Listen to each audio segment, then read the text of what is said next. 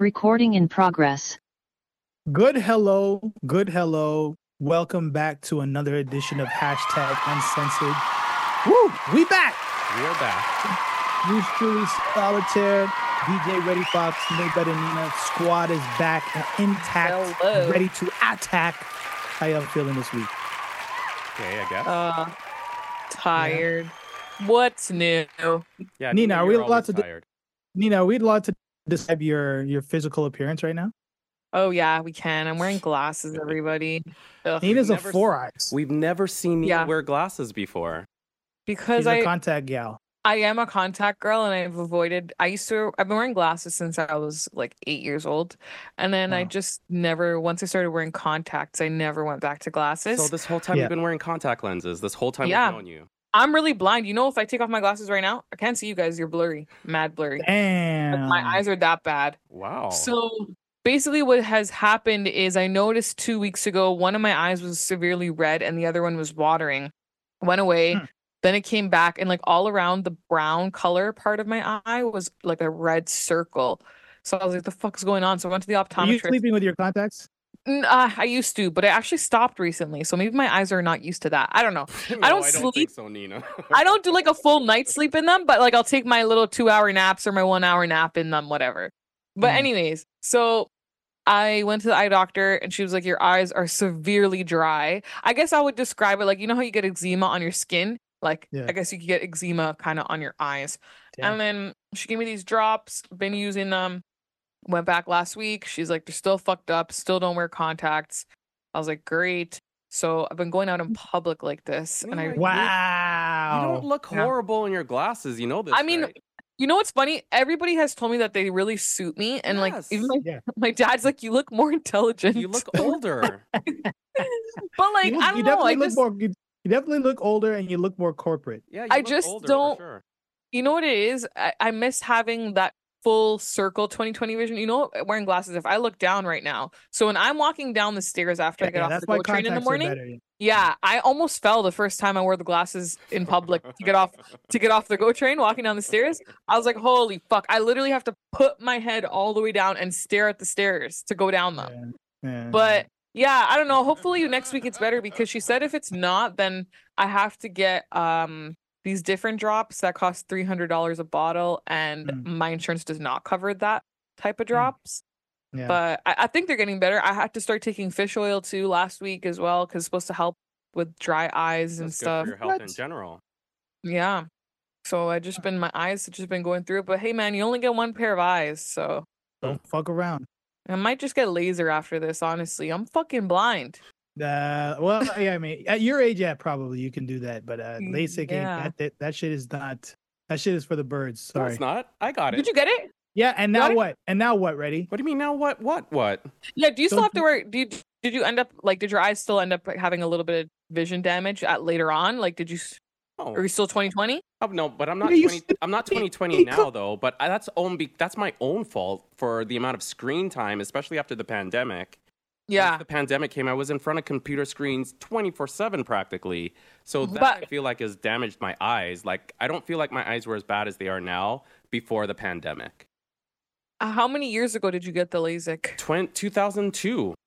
Oh shit. Okay, yeah, that makes sense. But I get what you're saying, Solitaire. Like, it's one of those things where you wish when you get it, like, there's no reversing it. Like, it's gonna stay No, 20/20. but you can still do damage to your own eyes by the things you do, regardless of you getting that operation. They can give you 20/20 vision, but if you go and watch TV 10 Yeah. hours a day with your face right in front of the screen, you're going to screw up Yeah. your eyes over again. Like, that's not on the people that did I the might- laser surgery. I might get it maybe next year. This year, my insurance again Rock doesn't the cover that. glasses. Rock the glasses, Nina. Nina, go the cor- glasses go look fully cool, corporate. Nina. You got to fully embrace the corporate post a Nina picture lifestyle. on Instagram with the glasses and do a Hell poll. no. Hold on. If you're on my flip side, you could see that. But on my regular Instagram, hell no. Nina, Catch Nina, me in listen, real life listen, Nina. by fluke or not at all. Nina, no, not on flip side. Big public. Nah, no. Nina, I think there's definitely a space for sexy glasses, Nina. No, Like, no, You know no, what people are no. gonna say though. Dress I it bet up you with they're the gonna outfit. They're gonna do the Mia Khalifa jokes on her. I think They're gonna, yeah, there's gonna be something weird that comes Yeah, out of but it. I mean- No, I'm not No, doing it. that always happens. Just do a poll, Anyway. Nina. Just do a poll real quick. Just No. post a picture with your glasses. Do up your makeup. Put on one of your your thirst See, that's the trap thing. dresses or whatever, and then just with the glasses and just say yes glasses or no glasses. 2 pictures No. side by side, same outfit, one with glasses, one without, and ask people. Save this for the No Better Nina segment. But see, even with glasses, I'm so unmotivated to actually like try to make myself look nice otherwise. So I've been going to work legit, no makeup, just glasses and nothing, and just rolling out of. I mean, been waking up half an hour later because of that, which is nice. But like, I'm just like, fuck it. I'm wearing these stupid dinky glasses. What point is there to do anything else? Nina, you look Wow. fine. Yeah. Anyways, how's your guys' week? How was your week, Solitaire? This week was a rough week. It was a good week, but it was a rough week. My dad's birthday was on Monday, so yeah. we laid him in his final resting place, and had a nice little ceremony with the family. So that was, it was a definitely closure. I was on family First day too. birthday, Mhm. family day. So it was first. My grandma's birthday is the same day too. the 19th. Mm-hmm. Yeah. So it was our first birthday, Hmm. first Christmas, my first birthday without, Yeah. so a lot of All those firsts. It's going to be a lot of firsts will be- firsts, but Yeah. other than that, I'm having a pretty good week. There's lots of good energy that is kind of coming my way. So I'm focused on some new endeavors, new projects, new music, and I'm doing all right. All right. How about you, Reddy? My week has been okay. Just doing the do for the most part. I'll do a book recommendation right now, though, while I'm talking to you guys. I'm currently reading Kwame Ture and Charles Hamilton's Black Power, The Politics of Liberation. This book is fire. Written in 1967. But I figured that's a book that you would have read already. I didn't even know about it until just recently or whatever. So I ordered it as soon as I saw it. And I need to read more stuff about Kwame Ture, also known as Stokely Carmichael for people out there.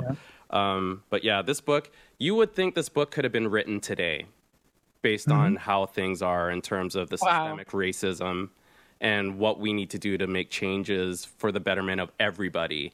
You could really just switch out the word black with poor. Like, honestly, I feel like it's not even a thing of racism these days. Like, my thinking has evolved where racism is a problem, absolutely, but capitalism is the real problem. Join me, Reddy. Join me. It's the real problem, and capitalism uses racism to get what it wants. And I don't know. I'm looking at the world a lot differently right now. But I would highly recommend to anybody out there that's interested in learning more about politics, just in terms of liberation politics, from Kwame Ture and Charles Hamilton. The book is called Black Power, The Politics of Liberation. Fire. Excellent. Fire. Excellent. That's pretty much. All right, well, let's get into a rundown of what we got in store for today's show. We're recording on Thursday, February the 22nd. And just for reference, in terms of some of the conversation pieces that we'll be touching on today during my segment, Have You Heard? It's an endorsement of the Muslim community who recently issued a letter demanding MPs call for a ceasefire before they actually allow them to come and visit their mosques and speak to their congregation. So I think that's an excellent power play move to have their cause, really taken seriously by our MPs. And it's a powerful time because election time is coming. There's definitely a campaign. Both Trudeau and Poilievre are campaigning now. There's elections on the horizon. They're the same cloth, cut from the same cloth, two sides of the same coin. And then also we'll be talking about how recently the judge in the case involving the London family killer that ran over that Pakistani Muslim family, his crime has been officially designated as a terrorist act. Good. Which I think is a significant development. We'll discuss a little bit about that. And during To Be Determined with Reddy Fox, day 139 in Gaza, Palestine. This is just one of 7 major genocides that's currently happening around the world. Reddy is going to bring us an update of what's happened recently in Gaza. and he's going to do a deep dive on the war genocide that's happening in the Democratic Republic of Congo. And in music news, Beyonce once again breaks the internet by releasing 2 country songs, which has sparked another controversy and conversation as to what is considered country music, which is I can't wait to get to that because it's music is great. Music is great. Music is. What do you think about this song? Have you heard the song, Ready Fox? Nope, I have not. Me neither. I am friends off. You haven't heard it, Nina? I don't. This is everybody's so like when Beyonce drops, gotta listen. I never been like I didn't even listen to Renaissance, the album. Only if it's Lil Wayne. Only if it's Lil Wayne. If it's Lil Wayne, sure, but not anymore. His music's shit now. But like what? Yeah, his music been shit since after I'm Not a Human Being. Maybe that was the last one that was good. But like the Carter 5, garbage. I didn't think you could critique Lil Wayne, Nina. Oh yeah, all his newer stuff. I don't know what happened. Absolute garbage. What is all it? right, What do you think? What's the dip like? Save it. Okay. She probably wants him to sing about drugs and like whatever. Yeah, still singing about the weekend. Yeah, exactly. All right, let's get right into it. With my segment, have you heard? Do you want a timer, Solitaire? Yes, and I want to keep it short, so put me at 15 minutes because really this is just update of 2 cases, 2 news stories that I think are significant, especially in relation to. So you say 15, I'm gonna put 20 because you're gonna go over your time. Why? You always do. No, I'm not. I don't think I will. That's fine. I don't think I will. We'll give you an extra 5 minutes just in case you need it. Listen to the disrespect this guy's treating me with. Nina, anyway, is that disrespect? I know. I'm just No. playing. No. So, starting off, story number 1. Have you heard Muslim groups? Thank you, Ready Fox. I almost forgot my sound effect. There you go. So, Muslim groups have written a joint letter, and it's been signed by hundreds of supporters. They are imploring MPs to call for a ceasefire in Gaza, or they're not going to be welcome in their mosques. Damn right. So the national, and this is a story that I picked up reading CBC News. The National Council of, boo CBC News? Why? Boo all the mainstream media right now. They've been telling half-truths and just all pro-Israel stuff. Well, this is a good story. This was reported. This is a good story. Yeah. He doesn't care. Boo. You can't just boo them across the board. Boo them when they're doing bullshit, but when they're reporting good stories, you gotta at least boost the story. They've been doing. I'm not saying that. Go on, continue though. Okay. All right. So the National Council of Canadian Muslims, as well as the congregations of several prominent mosques, have issued a warning in an open letter to to members of parliament that they won't be welcome in their mosques. All right, don't bother forward. Don't forward. Okay, until they call for an immediate ceasefire in Gaza, for restoring the funding for the UN's aid agency, as well as requiring them to condemn what they call Israel's war crimes. In the letter, I quote, "If you cannot publicly commit to all of the above, respectfully, we cannot provide you with a platform to address our congregations."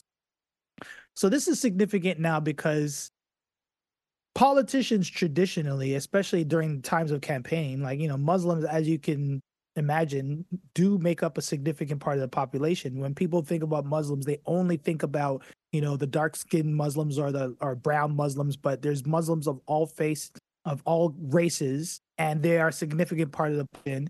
And when it comes down to there's a billion to campaigning, yeah. And when it comes down to campaigning, a lot of the politicians will always try to make FaceTime to go and address the Muslim congregations. And in light of what's going on in Palestine, they're definitely putting their foot down. And this is actually significant as Ramadan is just around the corner as well. And Ramadan, for those of you who are practicing Muslims or are familiar with the culture, with the religion, is about humanity. And Ramadan, more than ever, only those MPs who share in our commitment to humanity will be welcome to address us in our sacred spaces. They asked Justin Trudeau what his comments are based on this latest letter. And of course, gave the political answer. He's going to be continuing to visit with Canadians right across the country to engage with communities, particularly the Muslim community that is hurting because of what's going on the other side of the world. He sounds Just the so way he describes it. Yeah, it sounds so vague, disrespectful. I can't stand him. I can't stand his face. So actually, according to the Angus Reid Institute, liberals have been actively courting the Muslim community since 2015. And like I said, there are definitely popular stops for campaigning politicians. Trudeau normally in the past has actually had a great reputation with Muslim communities and has had like really great receptions at mosques and Muslim events across the country. But that is about to change. Not no more. So I think that's, and I wanted to just touch on that story because, obviously when we get to your segment ready, these kind of details, especially when you're talking about trying to figure out ways to take action to implore our leaders to speak up about the cause of what's going on in Gaza. This is, I think, a huge chess move from the Muslim community. I will never vote liberal again. Well, I'll ask you, who is the front runner for you as far as who you would consider voting for at this point? Is there any leader that you would consider voting for? Huh? Jagmeet is the only federal leader that's been aggressively calling for a ceasefire and trying to hold the Liberals to task in Parliament over this. And I've only been seeing NDP, a couple of smatterings of a couple of Liberals, but it's mostly been the NDP. And even then, just because I'm going with the NDP now and I've joined, like officially signed on with the NDP, that doesn't mean that they get a blank check from me in terms of my support. But right now, as far as I'm concerned, the Liberals are dead to me. Conservatives have already been dead to me. It's a waste of time going with the Green Party. So right now, for me, the most viable option is the NDP. And I'm not going to vote strategically ever again. I'm not going to vote for the Liberals just because I don't like the Conservatives. And, obviously, the Liberals vote always gets split, at least between the NDP and the Liberals. So that kind of gives the Conservatives an advantage. But no, those days are over. Those days are done. Fuck Justin Trudeau. Screw this guy. I'm there. I can't believe how cowardly and wishy-washy he's been over Palestine. Oh. So I'm just going to read an excerpt from this letter that the letter to the MPs. To our elected members of Parliament, the blessed month of Ramadan, observed by over 2 million Muslims in Canada and almost 2 billion Muslims worldwide, will be here in a few short weeks. A foundational pillar of Islam is fasting from dawn to sunset throughout this holy month. This devotional act is a powerful means of cultivating God consciousness in our minds and hearts, inspiring self-reflection and increasing empathy and good works. It is also a time when our places of worship overflow with Muslims gathering to worship as a single community. The Muslim community throughout this country is deeply affected by the loss of all innocent life, including the tens of thousands of our brothers and sisters in Gaza who have fallen victim to collective punishment imposed upon them by the Netanyahu government. Millions more are at risk of death due to indiscriminate bombardment, the targeting of hospitals, systematic starvation, and the proposed military operation in Rafah that Canada, Australia, and New Zealand have said would be catastrophic. In Canada, we have for nearly a century welcomed our elected MPs from all parties into our mosques during Ramadan to not only engage in dialogue, but to share our collective commitment to help the needy, the oppressed, and the poor. Ramadan has especially been a time when elected officials have historically had the opportunity to connect with hundreds and thousands of Canadian Muslims gathered for worship. And as our hearts break for the people of Palestine, we renew our commitment to upholding the ethics of our sacred month. This Ramadan, we accordingly ask our MPs from all political parties that before coming to our community gatherings, they are committed to the following: condemning the war crimes committed by the Israeli forces, supporting immediate ceasefire, demanding the immediate resumption of the funding for the UNRWA, which has been a lifeline for millions of refugees. And this was suspended without justifiable reasoning.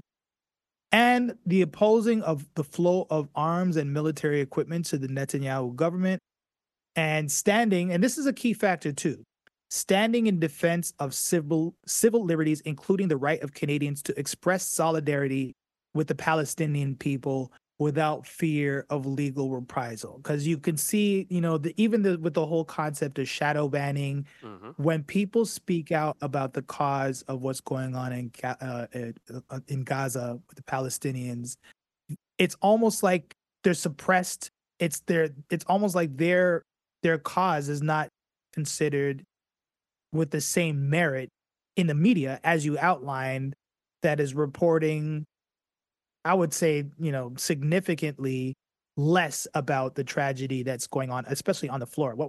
How do you feel about I've done a that? better job on this podcast than the media has talking about Palestine. And I'm not a journalist. Yeah, oh yeah. 1,000,000%. 1,000,000%. It's disgusting. My dad is addicted to CNN. He has it on 24/7. Plus, I've seen reporting on CP24, CTV, and I mentioned this in the last episode, even though we didn't get into it too deeply, but they have been actively suppressing Palestinian voices, Canadian media.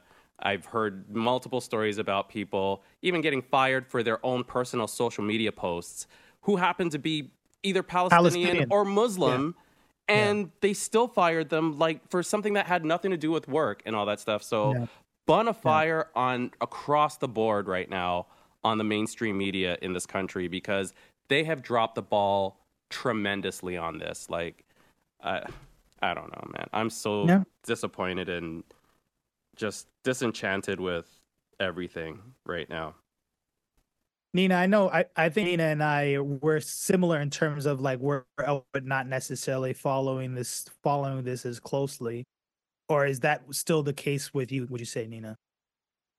Well, yeah, I wouldn't say I don't actively go out of my way to find information on it, but obviously I'm aware that it's still happening, and I'm still seeing things on social media about what is happening.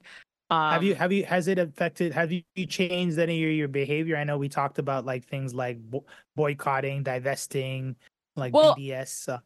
Yeah, I was never somebody who purchased from Indigo or Starbucks actually at all. But like I had said before, my coworkers, because I don't drink coffee or those drink sugary. Well, now those sugary drinks. But regardless, Starbucks was never my go-to. It was always Tim Hortons. Yeah. But end of the day, I haven't gotten from. I think Tim Hortons is on that list too. No, I think it is, but I still haven't seen what exactly Tim Hortons did to get put on that list. But I'm just good with boycotting everybody right now at this point. Yeah, I've done. I haven't really supported any of those. Even last week, my dad had bought dates, and I was like, dates are the biggest. Not necessarily. There are Palestinian dates. Yeah, well, there are Palestinian dates, but there are dates are a big part of Israeli exports, which they basically stole the business from Palestinians to begin with. But there are dates that you can buy from other places, I think they're called Ajwa dates. A friend of mine online just told me about that. Those are dates from Medina. The dates that I buy are Medjool dates. They come from the States. So, but before you go, there are apps out there. The app that I use is called Boycott. So if you get that app, you can, when you're in the store, you can scan the barcode of a product, and it'll tell you whether or not that product is supported by Israel, or if it's a good product to buy, that you're not going to be, giving money to the evil machine that it is. So there are a couple of other apps out there as well too that make it really easy for you. When you're in the store, just open up the app. If you're thinking about buying a product, you can scan the barcode and it'll tell you, don't buy this. This company supports Israel, or this is a good product to get, whatever. Yeah. I was telling him that basically, dates were one of Israel's biggest exports, but then he checked the bag after, because then he was like, oh shit, and then he checked the bag after, and it was from somewhere else. I can't remember where, but it was from somewhere else. Boycat, sorry, that's the name of the app. Boycat. So it's like BOYCAT. Free to download, very easy to use, and when you can just scan barcodes when you're right in the store, very easy. Okay. Well, we'll actually touch a little bit more on that when we get to your segment there, Ready, because I know that's definitely a part of the strategy of maintaining the awareness and holding people accountable for what's going on over there. So I'm gonna just get to this last story because I feel like I wanted to report on it. It's I think it's a victory for Muslims, for minority groups that feel threatened by the dominant culture, aka white people. So this is pertaining to the ruling, which everybody was waiting for regarding the killer of the London, Ontario Muslim family. The judge officially ruled in her verdict that this person committed an act of terrorism, actually calling it a textbook example. And this was due to the incident that happened on June 6, 2021. A statement from the relatives of the Afzal family who were killed, that was a mother, father, and two sisters, and the youngest actually ended up surviving. No, it was a mother, father, grandma, and right. Sorry, sister. Right. So today's sentencing has brought relief to people near and far. The terrorism designation acknowledges the hate that fueled this fire, the ugliness that took the lives of Talat, Salman, Madiha, and Numna. But this hate didn't exist in a vacuum. It thrived in the whispers, the prejudices, the normalized fear of the other. That hate, hidden in plain sight, was normalized by the unchallenged belief that a racial hierarchy exists in Canada. And I think why this is significant is because it was really, I think, a significant test of how Canada's terror laws apply to white nationalists, which is, I think, really, as you know, in the limited research that I've done, this is a really significant precedent, because we know as racialized people, we're the only ones that get branded as terrorists when something happens. It's like, black people is like black on black crime. And it's, those sort of tropes where people are always quick to point out how, Bill Maher would always say, like, Muslims it tends to be the only religion that has this obsession with bombings and stuff like that. Human being, you know that, right? I you definitely got some really like twisted, especially. I mean, he is. I used to Jewish. love Bill Maher. You know what I mean? So I really loved Bill Maher once upon a time, but he just slowly devolved into this unrecognizable piece of shit human being now. Like, well. So the Crown's argument for the designation of terrorism, which is what they submitted to before the judge, the convicted killer wrote a white. Now these, I don't know how much details you knew about this. I mean, I'm assuming you guys read the article, but tell me if you knew that all of this was involved when the incident was reported. He actually wrote a white supremacist manifesto. He actually testified that he deliberately drove his truck into the family because of what they were wearing, which was traditional Pakistani clothing. And he actually confessed that he wanted to send a violent message to other Muslims and inspire other angry white men. Were you aware of those details? Only from reading the article. I knew the first two beforehand, like from when it had first happened. But the last one I didn't know. But I knew the first two, that he wrote the manifesto and that he drove it into the family because of what they were wearing. Yeah, he fully admitted it fully. Like, he wasn't even trying to act like. Even in his booking footage or whatever, when he was in the jail, like, he was telling the police about like how they basically just talking about white supremacy stuff, and like he was wearing, I think it was a shirt with a big cross on it as well, and like just little things like that. Yeah. So the defense lawyers were actually trying to argue that he was not motivated by a particular ideology, and his, even if they were abhorrent, were not terrorism. Whatever. And the judge was like, no.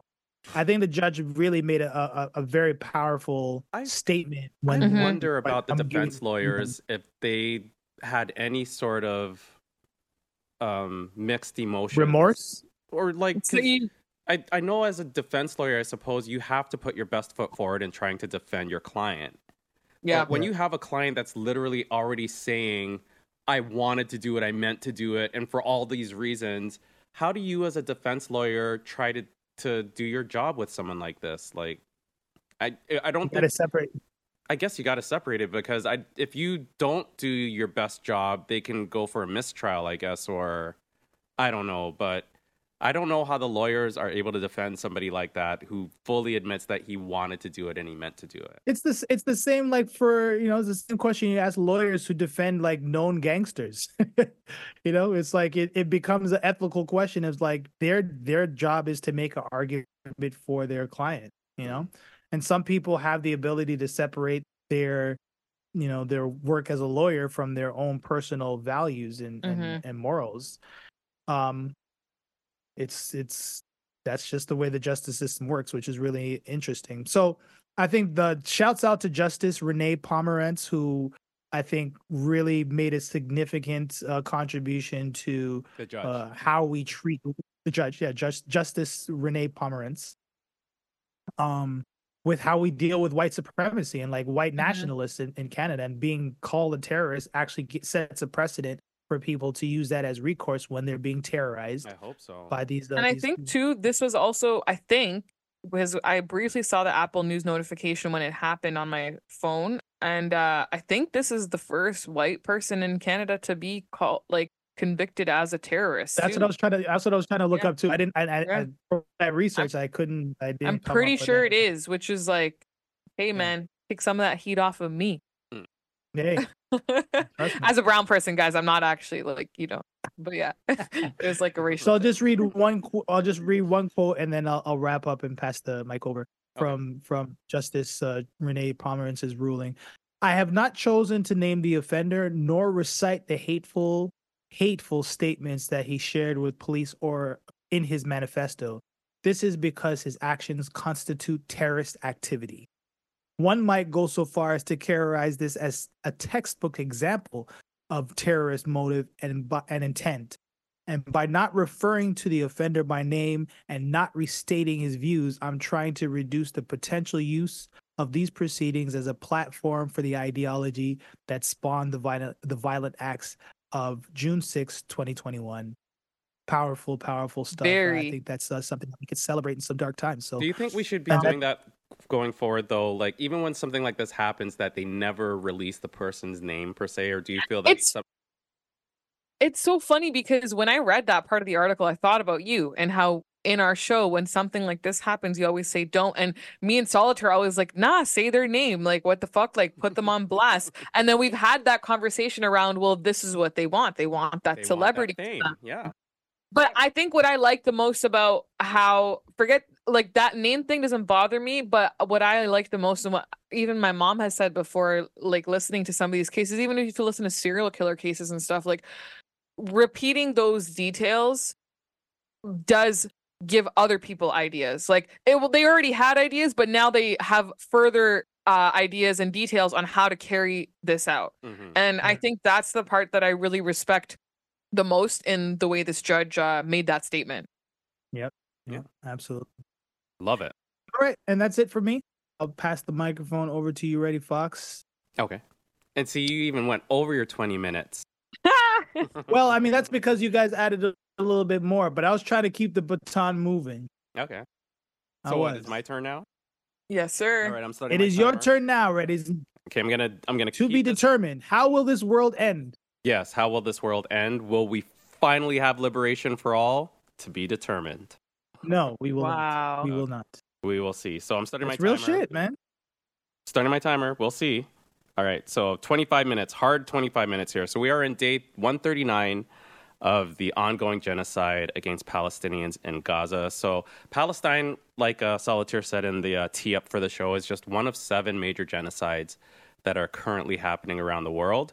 And we're going to do a quick update for Gaza, And then I'm going to do a deep dive into the genocide happening in the Democratic Republic of Congo.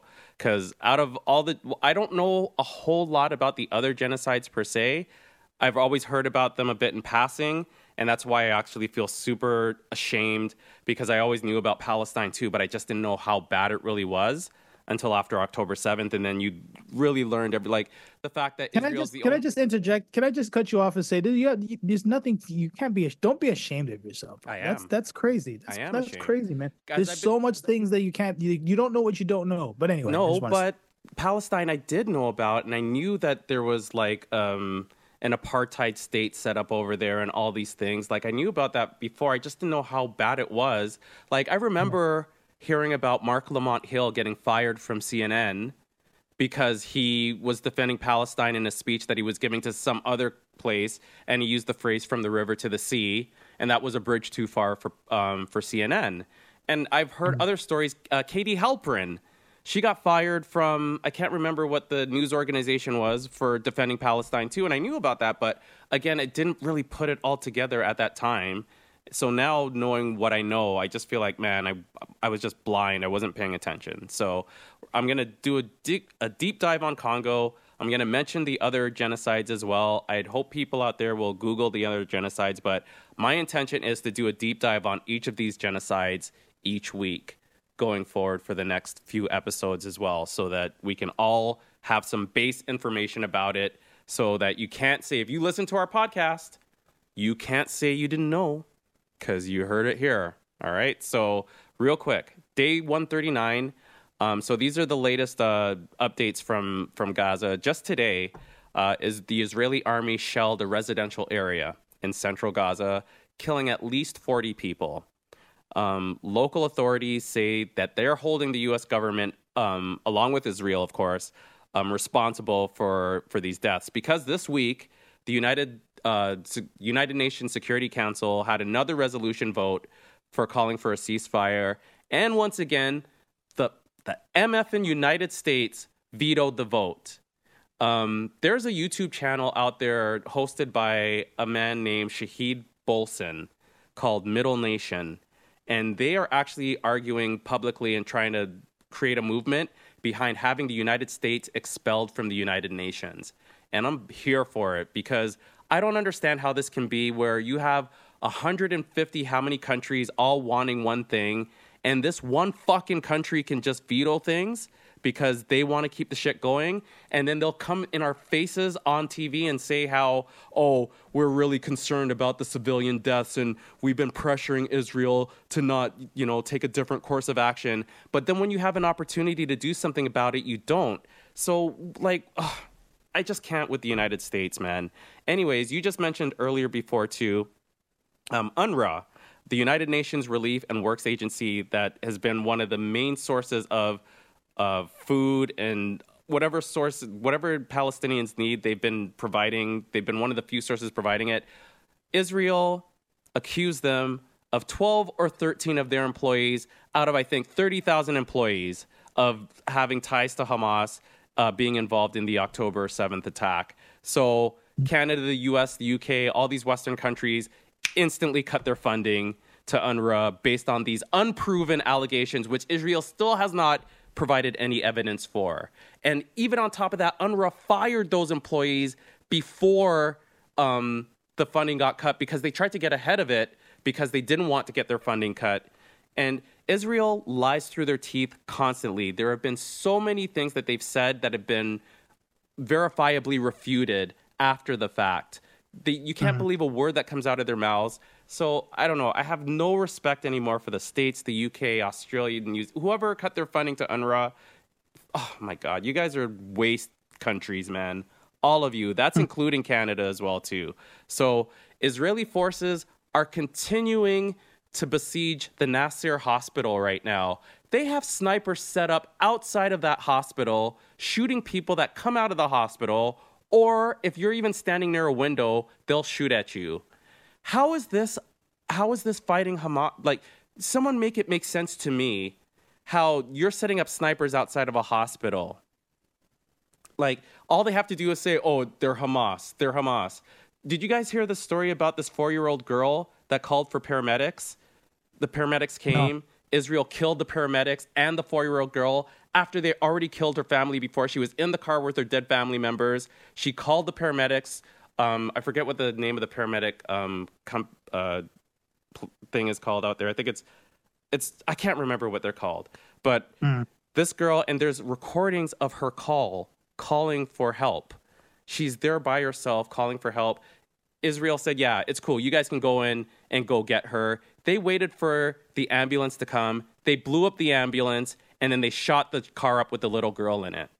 And one of the Israeli ambassadors to Ireland on TV had the nerve to say, oh, well, she was probably going to wind up joining Hamas or something. What? Like that. Yeah. I just can't, man. Oh my God. I just can't. At least 28,000 Palestinians are confirmed dead now since the start of this quote unquote conflict. And there are way more under the rubble. So that number is probably way higher than what we know because they can't even account for the people that are still probably obviously dead underneath the rubble right now. So that 28,000, actually, I think one UN statistic, they estimate it to be at about 100,000 right now. Because you can't count them all right now. 70% of Gazan homes have been destroyed or damaged. 85% of Gaza's population has now been displaced. They forced everybody into Rafah, the southern part of Gaza, telling them that was a safe place to go. And now Israel is threatening to bomb Rafah, which they've already started.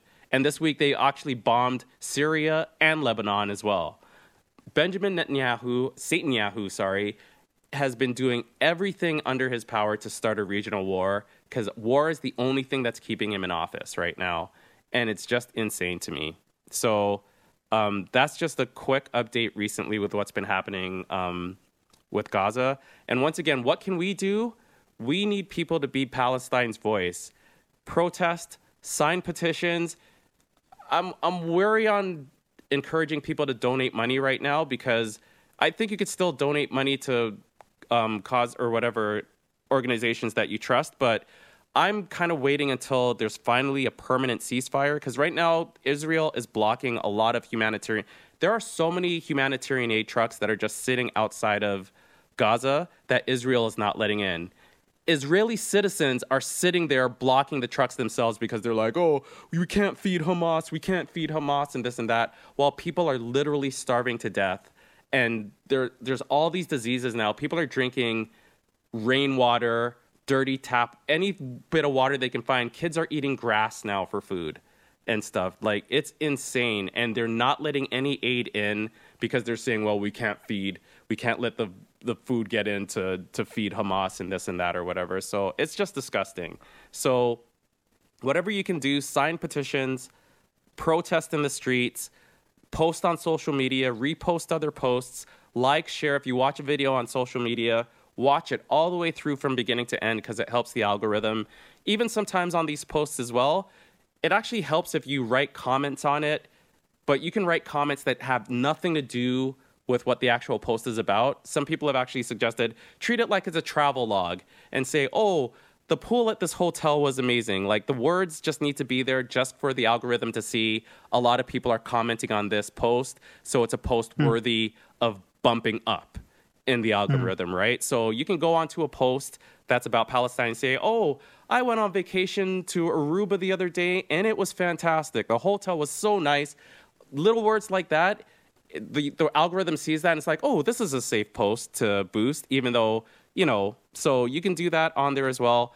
And of course, boycotting is the best and most important thing that we can do. And it's the easiest thing for you guys to do out there. You don't even have to do anything to boycott.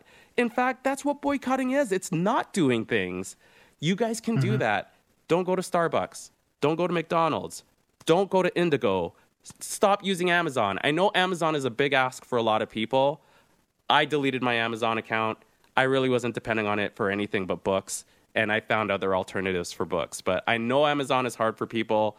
Disney Plus, cancel that subscription too if you can, please. Nestle products apparently is also a problem. Dove products are also a problem.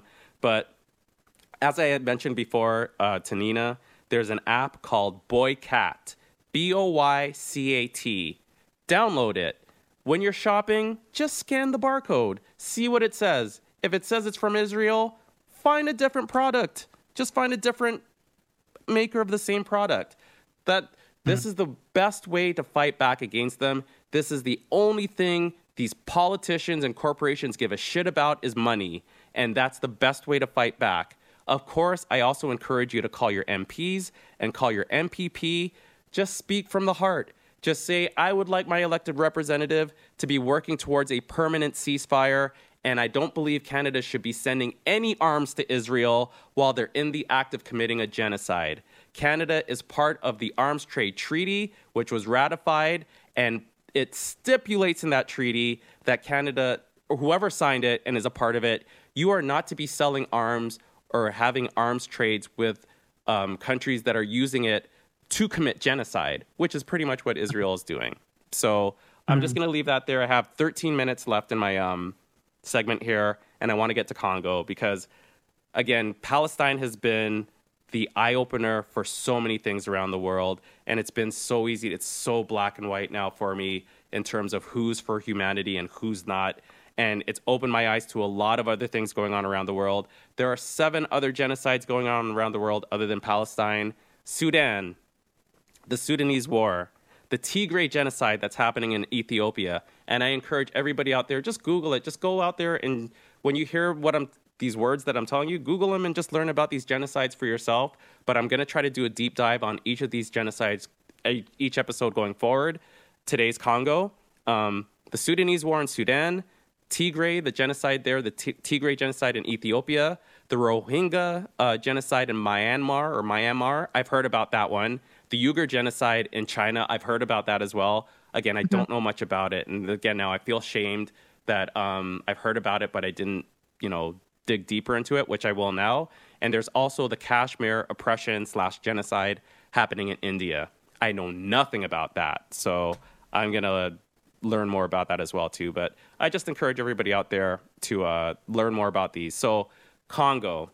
Now, the thing with Congo, we are contributing to this ourselves, unknowingly, obviously, because we are all addicted to all these latest technology and gadgets and all that stuff. And all of these gadgets, smartphones, tablets, laptops, electric vehicles, medical scanners, medical equipment, a lot of these equipment and devices need lithium-ion batteries. And a key component of these lithium-ion batteries that is needed is cobalt. Congo has 70% of the world's cobalt. So everyone wants cobalt. Everyone considers cobalt to be the future mineral that's going to be revolutionary in terms of what you can do with it in terms of technology and all that, right? So the Democratic Republic of Congo, one of the richest countries on the planet with resources, and the people are the poorest people on the planet. And it's a shame. Like, there's no way this should be happening, but it is happening. Because the world doesn't know about it, and no one's been talking about it enough. Big shout out to Shaka Bars on Instagram, who's been talking about Congo from day one. And again, just kudos to that brother that's been putting in God's work, trying to shout into the void about Congo. So this is considered one of the most complex and long-standing humanitarian crises that is happening in Africa. This is the 4th largest internally displaced persons crisis happening in the world, meaning that they're still within their home country, but they've been forced out of their homes, like all the Palestinians in Gaza, right? It's an internal displacement. They're still in Palestine, in Gaza, but they've been pushed out of their homes, right? And it's the largest displacement happening in Africa right now. Congo has suffered multiple wars and regime changes over the years. Pretty much since 1988, it's been decades of fighting involving neighboring regions and mercenaries and militias.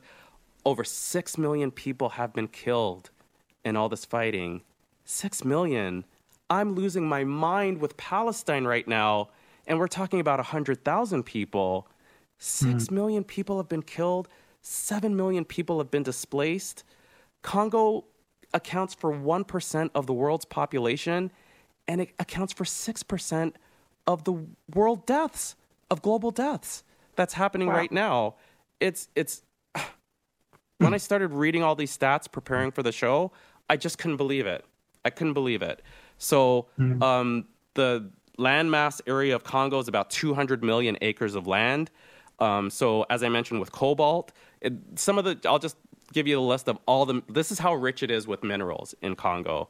They've got cobalt, copper, gold, diamonds, tin, tantalum. Now, tantalum is another mineral that's used in electronic components. They've got oil and another mineral called tungsten, again, which is also used in electrodes and heating elements and stuff too. So it's a super rich country when it comes to resources. But the people are not seeing any of those riches. And why?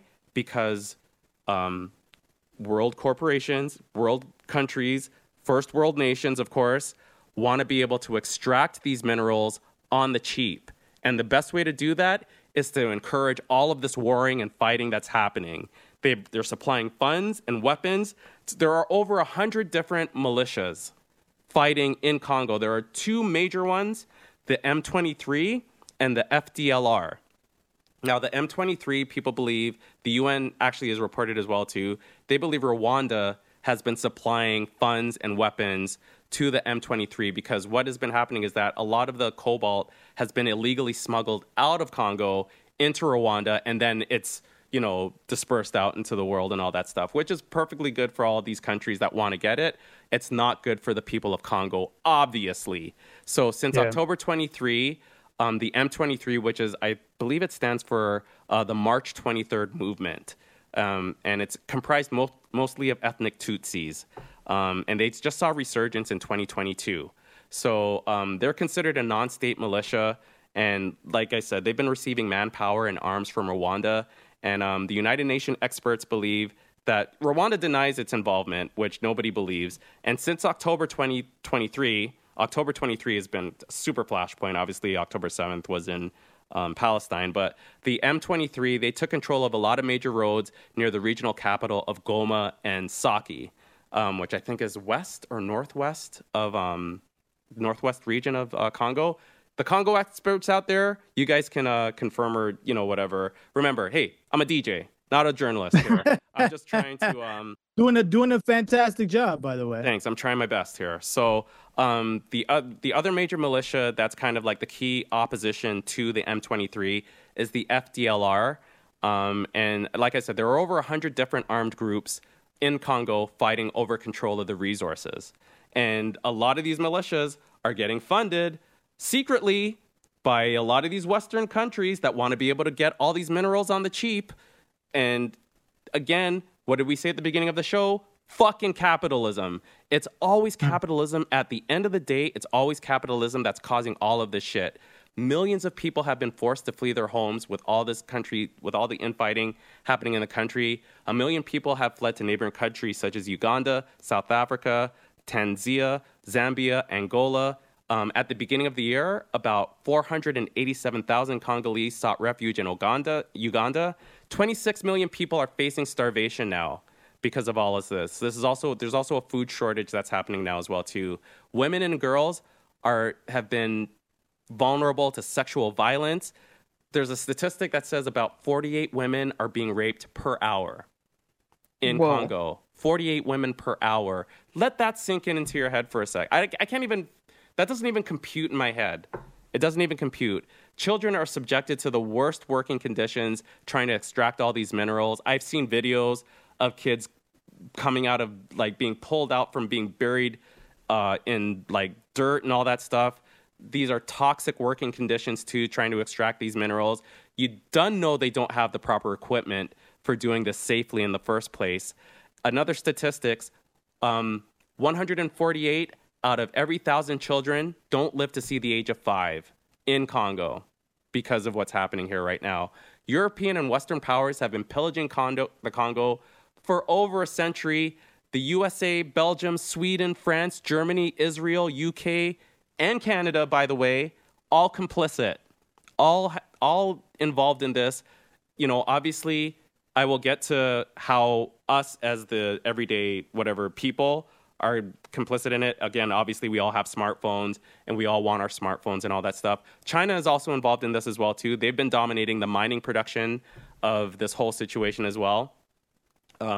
So they've been secretly funding these militias to keep the conflict going because it makes it easier for them to be able to get these minerals cheaply and for them to be illegally smuggled out of Congo. Also, there are companies, corporations, investors, other miners, traffickers. They are all invested in the violence continuing so that they can reap the benefits of the resources out of Congo. And unfortunately, we are contributing to it, and I'll get to this now, because our buying habits play a role in this.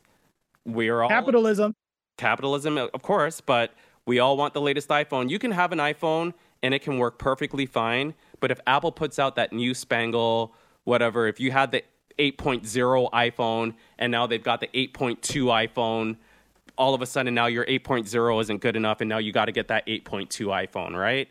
We got to stop that shit. Not me. Ask me what version of iPhone I have. What version iPhone 6. do you have? The 10. What is it? iPhone X. I'm close to you. It's at 15. I'm with the 12 right now. Okay, so you guys are happy with your old phones, and I would hope that you guys hold on to those phones for as long as possible. And I'm sending this message out to everybody out there as well too. If your phone works perfectly fine, you don't need to replace it just because there's a brand new version of that phone that's out there. Truthfully, see how they get you. How they get you is they add new features and they add new bells and whistles and new. And there was actually a lawsuit that Apple there is because whenever the new one comes out, your old one starts glitching, whatever. And there was actually a class action lawsuit, and Apple did admit that that's they do that. It is. Yeah. They do that. I'm not surprised. So I'm almost out of time here, but we've got to curtail our addiction to these gadgets. Buying your electronics or whatever, needing to have the latest gadget and all that stuff, you don't need it. And if you do need to buy something, look about getting something that's used or refurbished. You don't need the newest, latest, whatever kind of thing. And on top of that, too, what we should be doing now is putting pressure on these companies, Apple, Samsung, Dell, Hewlett-Packard, whoever is making all these devices, Tesla as well, too. How are you getting your minerals, or how are you getting your materials? Are you getting them ethically, or are you contributing? We know they're contributing already, but they're never asked these questions. When the CEO is doing like a presser about a new product, and people are asking them questions, nobody ever asks them. So what are you doing to ensure that the materials you're using is not contributing to basically child slavery in Congo? Because Congolese people are pretty well just right now, they're slaves in their own country. Right now, unfortunately, that's pretty much the only way to put it. So, of course, you can always donate to charities that are trying to help them, especially in getting food into Congo. That's another way that we can help. You can lobby your elected representatives, again, calling your MP or MPP. When an election rolls around and Justin Trudeau is looking for votes, he should be being asked, what is Canada doing to ensure that it's not contributing to what's happening in the Congo? And that should be happening in the States as well, too. In every first world Western nation, that we all live in the lap of luxury here. We all have our cell phones and we're just living the life. And the cost of us living this luxurious life is that kids are dying in Congo for us to have these smartphones. And we can't feign, or ignorance can't be the excuse anymore for it. It really can't be. I can't consciously feel good about having a laptop or a smartphone, knowing that I'm contributing to what's happening in Congo. So we have to start buying ethically. You have to really start looking at the company and where they're getting their materials from for the products that they're making. And we have to hold these companies accountable for them being more ethical in the materials that they use and how they get these materials. These are multi-billion-dollar companies, and they're still looking to get their materials for as cheaply as possibly that they can, so that they can sell that product to you for as much as they possibly can. And enough's enough, man. We have to do better as a society. Us, Canadians, Americans, Britons, Australians, everybody, we all have to do better in these first world countries. We can't just be living in the lap of luxury while people are paying the price for us to be living this lifestyle that we're living. So I encourage everybody to learn more about Congo and to learn more about those other genocides. And I'll just mention the genocides one more time. That said, I'm pretty much done. But of course, Palestine, the Sudanese war in Sudan, Tigray genocide in Ethiopia, the Rohingya genocide in Myanmar, the Uyghur genocide in China, and the Kashmir oppression / genocide happening in India. So I would recommend everybody Google them to learn a little more. Of course, you can tune into our podcast. I'm going to do a deep dive on each of these, trying to explain it the way I just tried to explain the Congo and what's happening there. And that is it for To Be Determined. So dense with information. So much stuff to cover. No, for sure. You know, I wanted to just, before we go over to Nina with music news, just you know, reviewing some of the things in terms of action. I think putting the emphasis on acting locally, thinking globally with this BDS movement website, bdsmovement.net. Have you looked at it? And just yeah, Mike. I was kind of hoping that you were going to touch on it a little bit more, because I think, you know, there's so much information to digest, so you get the overall understanding of what's going on, and there's so many different ways that you can enact, then, you know, jump into action, whether it's an academic boycott, you know, boycotting Israeli universities, which I think is something that's powerful. For like a cultural boycott in terms of artists, you know, not going to support or perform in Israel. There's a lot of superstars who refuse to perform in Israel because of what, you know, and this is historical. This is not even just, you know, specific to October 7. This is, as you were, you know, outlined so much, this is an ongoing conflict that's been going on for decades. But yeah, I really think that acting locally and all things like, you know, being aware of where you're spending your money is definitely significant. Mm-hmm. So I really want to emphasize that.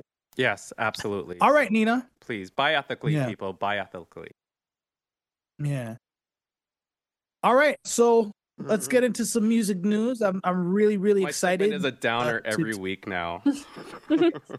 Yeah, but it's necessary. It's necessary for us to. And I'm honest. I'm grateful because you definitely take up enough space for us to, you know, and represent for #well in terms of making sure that news is getting out there. So I'm grateful for that, to have you doing that.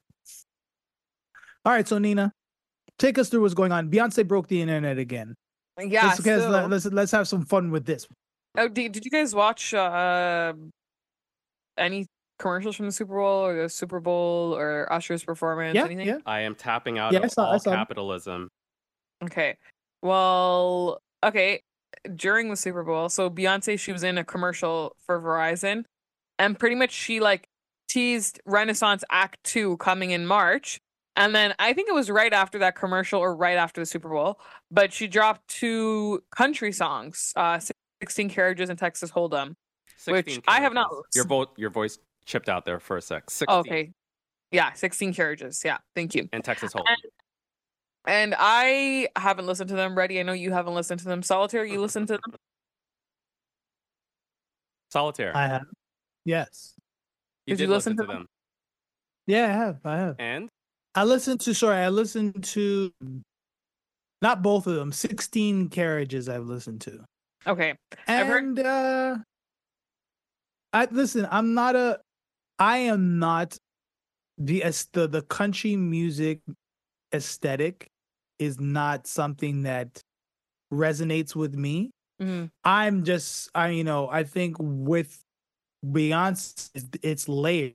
He's doing in terms of like really. Well, I mean, outside of the capitalist aspect but she's also, I think, going, you know, supplementing that. There is an element of culture of, you know, outlining the contribution of Black musicians to country. I think on that level, I think it's significant. So, Is it but just as far as me? the song goes, I mean, the song. Is it just me, or What's does that? she look lighter, like in terms of her complexion? Not in this It's picture, because but in that she that got one blonde time hair. she I think the posted a blonde makes her look. Strong. yeah, that one time she posted a picture on IG, and we talked about it, and I was like, yeah, there she definitely looked like I thought it was like Kylie Jenner or I feel something. like A she's picture. bleaching her skin or something. Well, She's light skinned. What are you talking about? Why would she bleach her skin? I don't know. She's already light. She looks maybe I'm just because I don't It's like the her hair, anymore. bro. I'm telling you. I telling think you, it's she's the looking hair. more white to me now. So I don't know. It this could one be- she looks the same to me. yeah, I don't know. I think it's definitely the hair. It's I'm definitely so- the And the blonde winter. Marilyn I am Monroe. so over her and Jay, both of them, man. I'm over them. But go on, Nina. We're cutting into your time. So I didn't listen to the songs. I've never really been a diehard Beyonce. Haven't listened to the Renaissance album. Not dying to do that either. So anyways, people began speculating after that Renaissance Act 2 is going to be a country album. And then basically what the guess is that Renaissance overall is going to be a trilogy of her taking back the genres of music that were created by Black people. So fans are guessing that Renaissance Act 3 will be a rock album, because it was previously confirmed that it is going to be a trilogy. So she did, like, I guess what was the first one, dance? I don't really know. Country. House-ish? Yeah, house. Yeah, I guess country and rock. So now, not everybody was here for her country songs. Oh, I'm shocked. So in Oklahoma, somebody emailed their local country radio station, KYKC, asking them to play the new Beyonce songs. And they replied saying, "We don't play Beyonce because we are a country music station." Now, obviously, when the Beehive caught wind of this, they flooded that station with requests to play the new Beyonce songs, to the point where they eventually caved and responded to the backlash they faced on social media. And they said they should have been more detailed in their reply because it was just a generic response.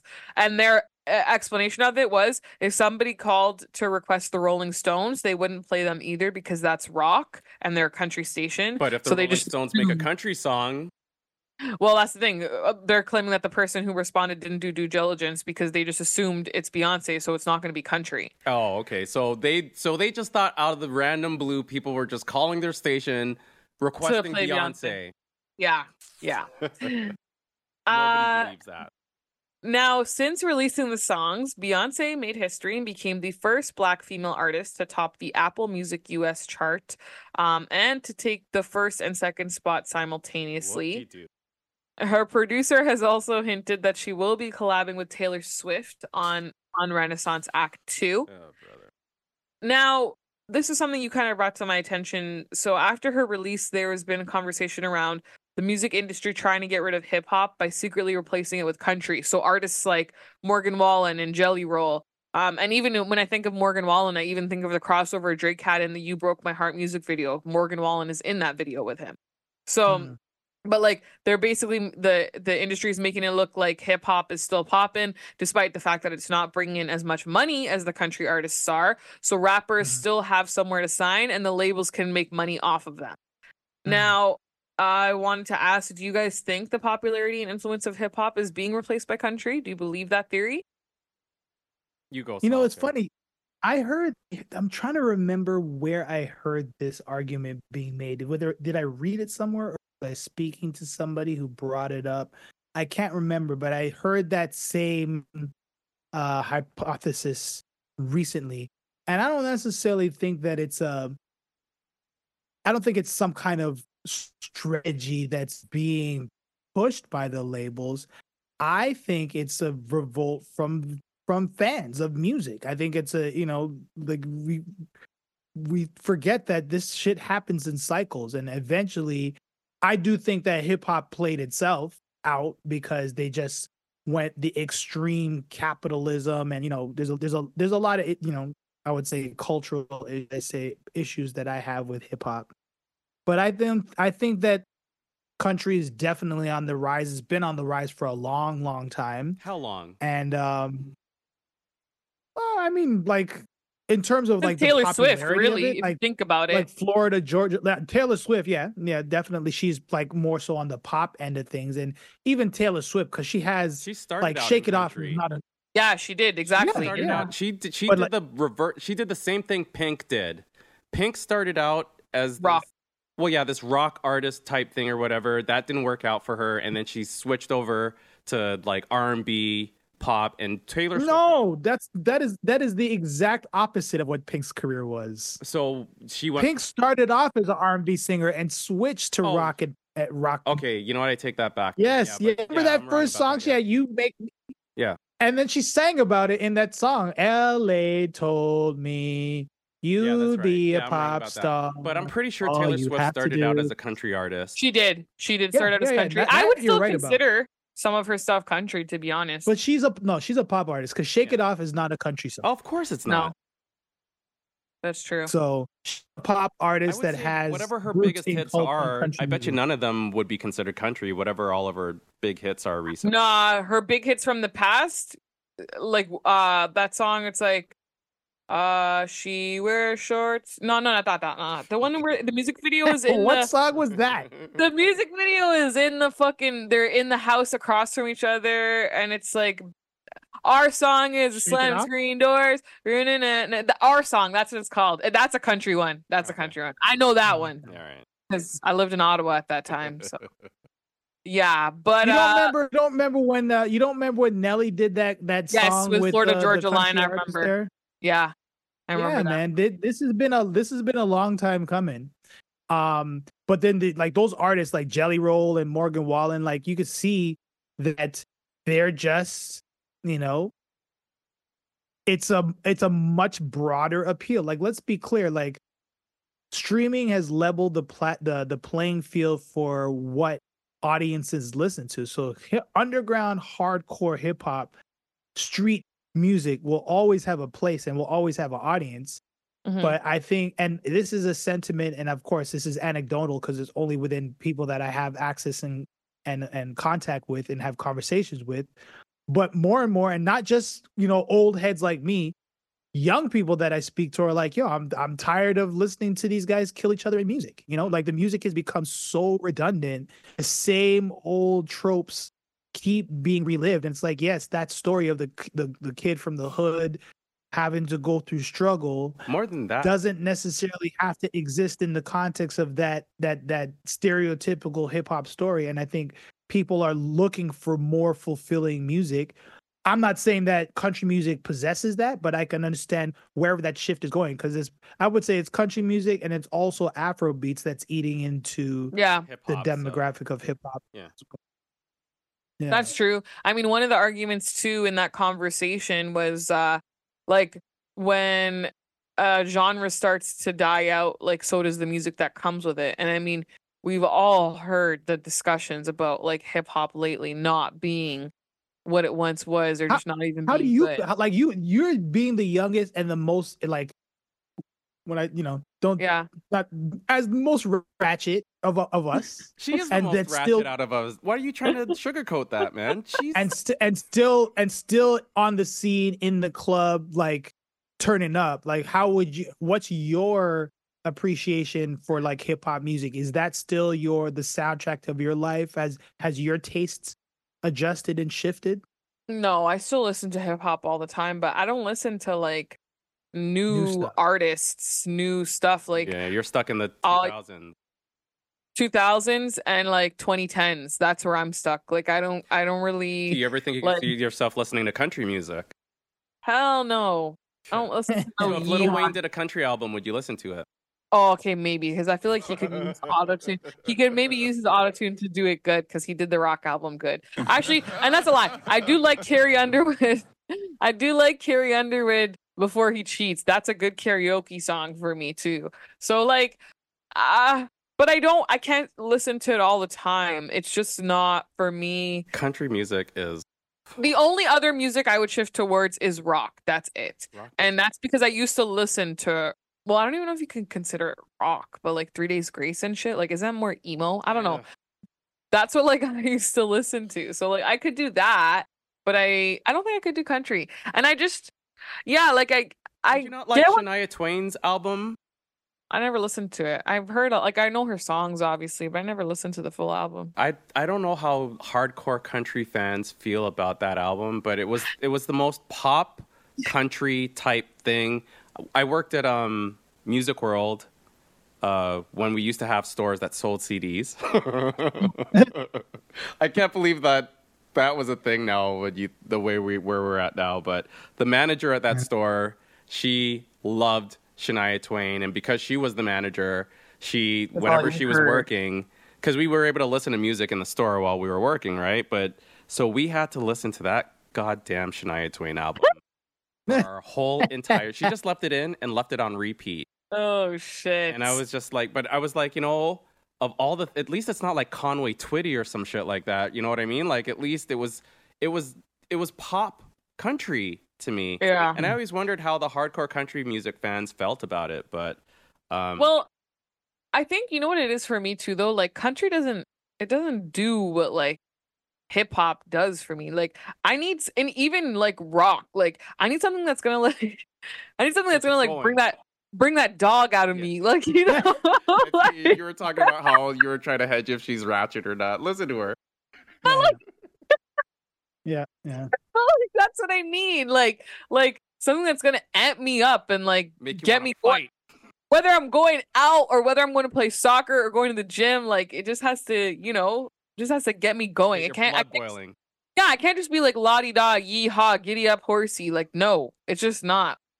That's not my thing. So I don't know. But Solitaire, don't you ever hesitate to call Nina ratchet.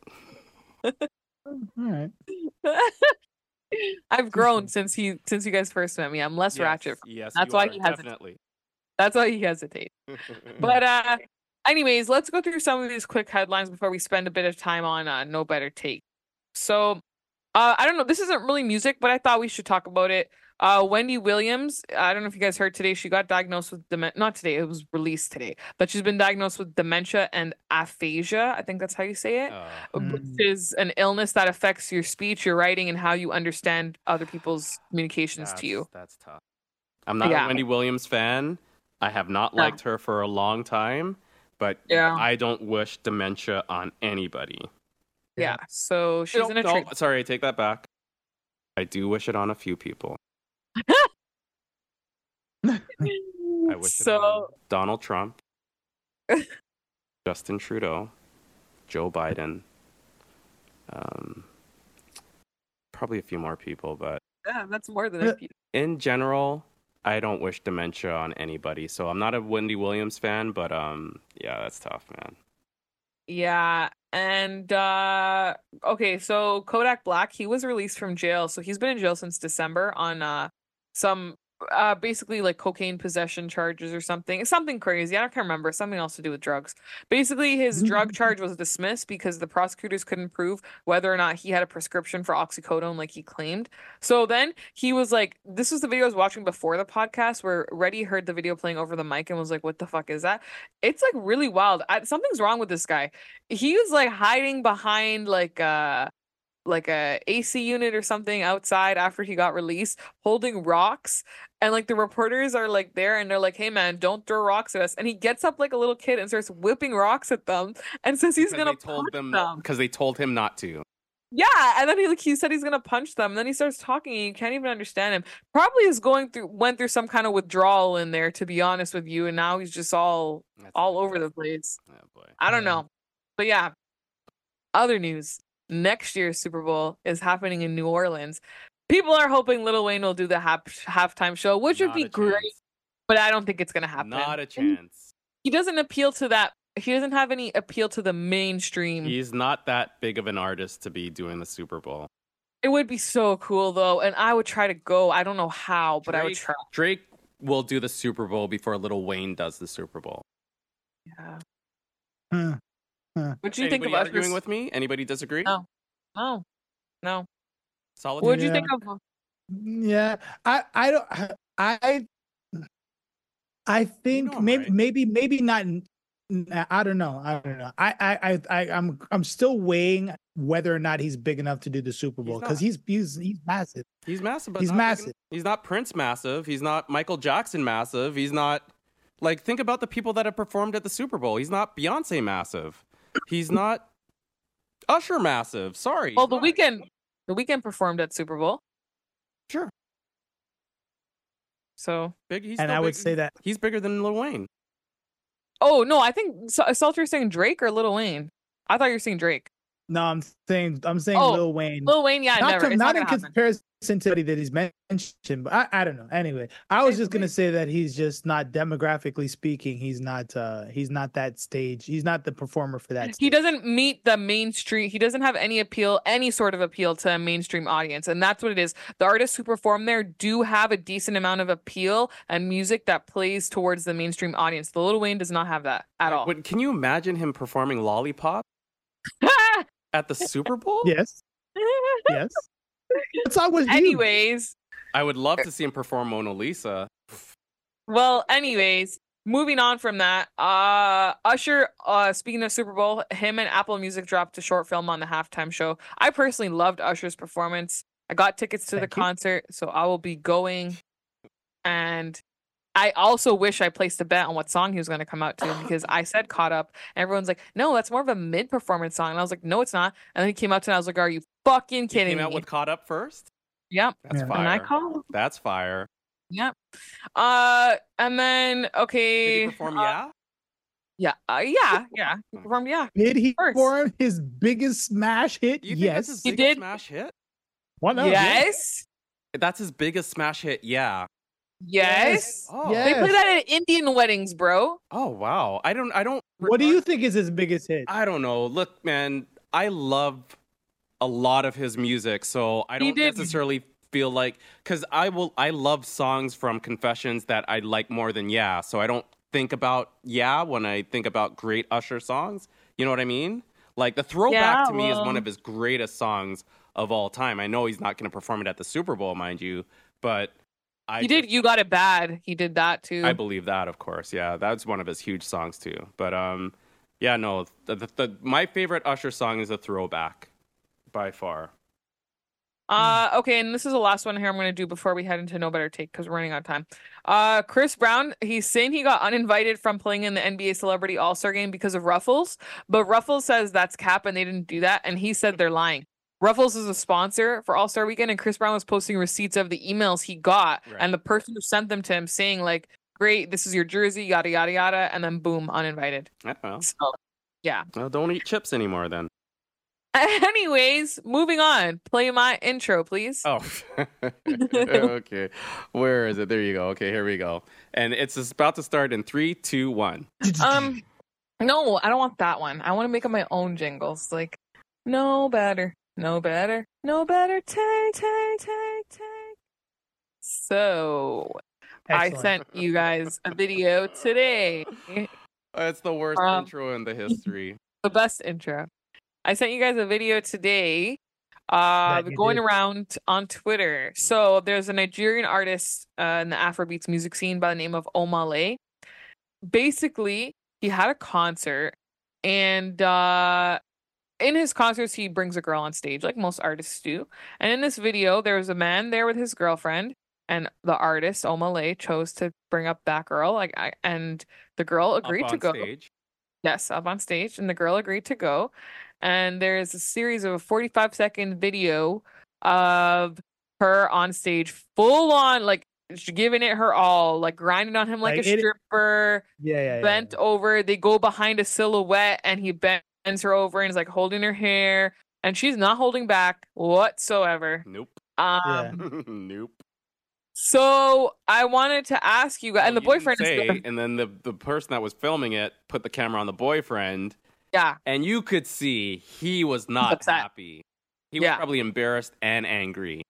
Yep, exactly.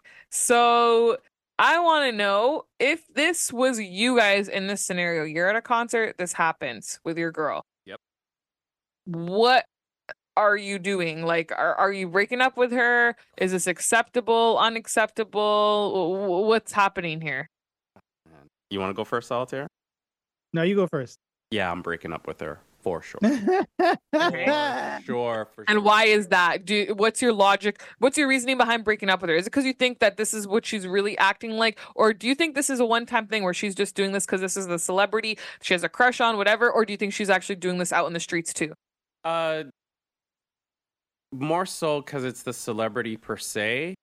But Okay. it would definitely obviously make you think she's doing stuff out in the streets as well too. Now I understand maybe she's obviously a big fan of that artist per se, but you have no respect for your man to do what she did on stage there in front of your man on top of that too. It would be just as bad as if he wasn't there at the show and then he happened to see the video of his girl doing that. I would still be angry if I were him. But it wouldn't be even as bad in that case because she was at the show and she got caught up in the moment, right? But for the fact that she was at the show with her man and then she did that in front of him, she has no respect for him whatsoever. So yeah, that's definitely, I would break up with her. I don't even think I would have stayed while that shit was happening. I probably would have just left the show. Like she would have came back to where we were standing and she wouldn't have found me at all. And when she gets out of the concert and she's trying to call my phone, you're not getting an answer for a hot minute from me at all or whatever. Like that's insane. Like what she was doing there. It was not cool. Solitaire? I hope that I would have better judgment where I would have been able to weed out a girl Who would do who that? would actually do that. So if I was dating somebody, I would feel I misjudged her character for sure. And she did that, I don't know if I would say break up, but it would definitely be a conversation like, hey, you could do that. I'm not even going to say you have to do that when I'm not around, but you doing that while I am around on stage makes me say that I'd be a little, my mind would race a little bit for what you're doing when we're not together. So because that's pretty wild. Well, okay, I agree. But what about this? So, because I'm pretty sure a similar scenario happened. What do you feel? Do you feel like? Oh, I think it's. Would you do that? No, would you do that hell no. I would never fucking do that. Okay. But this is what I think too. Number two, I'm shy. And why wouldn't you do that? It's embarrassing. And like this is my thing. This is what I was gonna get to too. Is let's say I'm at a Chris Brown concert, because I'm pretty sure this happened at a Chris Brown concert in London a couple years ago. Same scenario, girlfriend, boyfriend together. He called her on stage, but Chris Brown was like giving her lap dances or whatever. She wasn't doing anything. That's different. I feel like exactly. That's what I was going to say. I would never go up on stage and start acting like I'm his fucking dancer on stage. Like I would never do that ever, especially in front of my boyfriend, whether he's there or him not. The stripper treatment on stage, man. Like, but exactly, like that's bad. But if it was like he called me on stage and then like just sits me down and does whatever, like and I'm not doing anything back, it's just one of those celebrity experiences. This is my celebrity crush, whatever. That's different. I feel like that is like, it's still annoying as a boyfriend, but then it's also like, okay, like you didn't necessarily do anything. If you're just sitting there and the celebrity's doing all that stuff, that's completely different. But if it's like, if I'm there, my boyfriend said no, don't go. Like he saw that the guy was going to ask me and then said don't go, I wouldn't go. Yeah, out of respect for your boyfriend. Yeah, right. Salter, what were you going to say? I was going to say, I think one element that does make a difference is she a dancer by profession? You think so? I don't know. I still think it's, because if she's a dancer, that would make a difference to me. Like really, if we're together, and because I mean, looking at it from that perspective, I would be aware that that's how she is, and that's a great opportunity for her to get exposure as a dancer. But she was. I think that would definitely change it for me. Intricate dance moves that would make you feel. She was dancing. I mean, it was stripper-esque, but it was still like, sensual dancing, and she looked like she knew what that was all the natural black rhythm that we all have, though, Solitaire. No, it wasn't. No, it wasn't. There's definitely women who can't move like that. She's no Tanisha Scott. Don't get it twisted. Like Tanisha. I didn't say, but I mean, okay, but I mean, it was like a 30-second clip, if that. And from what I could tell, she definitely knows what she's doing. I'm not saying no, she's not Tanisha Scott. Just natural black, but she could dance. I don't know. I do think part of it is dancing. Well, okay. Well, let's get into some of the comments. Someone said, hold on, wait a minute though. You asked the question here. Is this worse than Usher or Kiki or the same? Yes. I don't know. What do you guys think? Is this worse or better or what? It's worse. This is tenfold worse. Yeah, not even in the same league. It's worse, but it's not worse at the same time, only because she's an everyday person who's a fan of this artist. So yeah, she's also a celebrity herself. No. I'm talking about the girl at the Omah concert. Like this video that we just watched. Okay. So in that regard, she's just a fan of this guy, so she could while out a bit because, you know, she's starstruck. I don't give that excuse to Kiki. Kiki is a star in her own right, and she was like, whatever the issue was there. And again, it wasn't even a big deal with Kiki per se. It was just that the husband, Darius or whatever, had a reaction. Baby dad. That started the whole controversy about it, right? But I always said that as well, too. Like, you're a celebrity in your own right, you know, like, whatever. But this is different. With this case, she's an everyday person. She's a fan of this guy, so she wilded out, but she wilded out in a way that was super disrespectful to her boyfriend. And I wouldn't blame him one bit for breaking up with her. I think this was worse for sure than Usher and Kiki. That Usher and Kiki thing was a non conversation. That was not news. It wasn't. That was all fine. Yeah, but the only issue I had with it was people shitting on Darius for having something to say when it's none of our business per se, because that's between him and his baby mother, right? And all that stuff. Yeah, but he kept his mouth shut and kept it offline. But again, that was his problem. That's fine, but he says it online. But still, who are you, Becky in Wisconsin, to feel like you have to chime in now on Twitter when he had something to say about it? And the things people were saying to him about, oh, then you shouldn't marry a baddie if you don't like what they're going to do when they're in public and stuff or whatever. I'm like, fuck off. Stupid. Who are you to feel like your opinion matters in this? You know what I mean? So... Well, some of the comments here about the Omah concert fiasco. So one person said, I just came here to say now this would have deserved a tweet. My girl Kiki did nothing wrong that day. There you go. Another one said, and this is kind of what to my point was, it's one thing being invited on stage. It's another purposely wanting to grind on him in front of your man. I'm hurt for this dude. Yeah, me too. Agree. Another guy said she would have been blocked before I got outside. There you go. And then someone basically did the whole roles reverse thing. If he could have gone on stage with his fave female baddie and get this treatment, would y'all men have been in uproar then? Yes. See, I would have, but this is the thing, because when it's roles reverse and it's a girl artist, it's the same thing as what I was saying. If Chris Brown called me on stage and put me on a shirt, do whatever, the girl would do that to my men, but I would get jealous, man. And I would be like, yo, you know, going up there, that's what's going to happen. But you would he get knows jealous, that with Chris Brown too. But it'd be different, though, if he starts doing stuff to her, like, you know. But I don't want a man like that, bro. Yeah. I don't want a man who needs celebrity validation like that. Yeah, so no, I don't need that. Exactly. And that's why I always, in situations like this, I always say I would hope that my filtering process would eliminate a girl who would do that. I just thought about that. That's such fangirl behavior. I don't want a man like that. Fangirl. Exactly. Anyways, and then the other one was she revealed herself, so now he knows and can proceed accordingly. Angry face emoji. For everyone listening to the podcast, I will put a link for this video. It's posted on X, so you can see what we are talking about when you get the show notes on at least Spotify. I know Spotify and Google podcasts have the Apple link. shows you the show notes too. No, but some of the show notes, you don't get the hyperlinks that I put in the stories, unfortunately, with some of the platforms.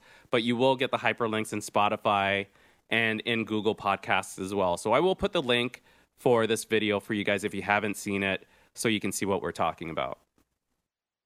But that is it for No Better Take. And no more time. That's our time for this evening. That is this episode of Hashtag. Any last thoughts? Yeah, sure. No. I am friends off with the NBA indefinitely as well now too. They spat in the faces of the fans with that last All-Star performance. I watched the All-Star game last year, and I was so disgusted by the lack of effort on the players' parts that I vowed to not watch it this year, which I didn't. but I still have seen how many people are upset about what happened this year. And the fact that I saw that the Eastern team scored over 200 points in the game, never done before in an All-Star game. Wow. Yeah, so that just tells you how much defense was not played in that game. That was very indicative to me of how the fans regard, or how the players regard the fans. They don't give a shit about you guys out there. If it were up to me, I would tell every fan out there, don't buy another ticket, don't buy another jersey. Send a message to these motherfuckers that you better start having more respect for the game and respect for the fans, because it's atrocious. The All-Star game is supposed to be a competitive game between the best versus the best. And it used to be like that back in the day when Jordan was playing, even when Kobe was playing. But this generation, following the lead of that pussole LeBron James, now everybody is just like half-assing it and stuff or whatever. I blame him as well too for this rampant, festering, shitty-ass attitude that these NBA players have now. So I am friends off with the NBA indefinitely, and I encourage all NBA fans to stop fucking with them because they don't give a shit about you. They want you to put all attention on them. They're all millionaires. They're all living their best life, and they wouldn't be living these best lives if it wasn't for us, the fans. And they've made it abundantly clear in that All-Star game, they do not care about you at all. And that's it for our show. Well said. I mean, yeah, I think I got a lot of grievances. And you're all gonna hear about them. That's funny. All right. Well, just be intentional, man. Live a life with more intention of what you're supporting through your time, your attention, how you spend your and money, your money is so important. Please think twice about how you spend your money, who it might be supporting, more importantly, who it might be hurting with the money that you spend. Please. All right. And that's all for this episode. We'll be back with y'all in a couple of weeks. We love y'all, appreciate y'all. Like, share, and let us know your feedback. All right. Peace.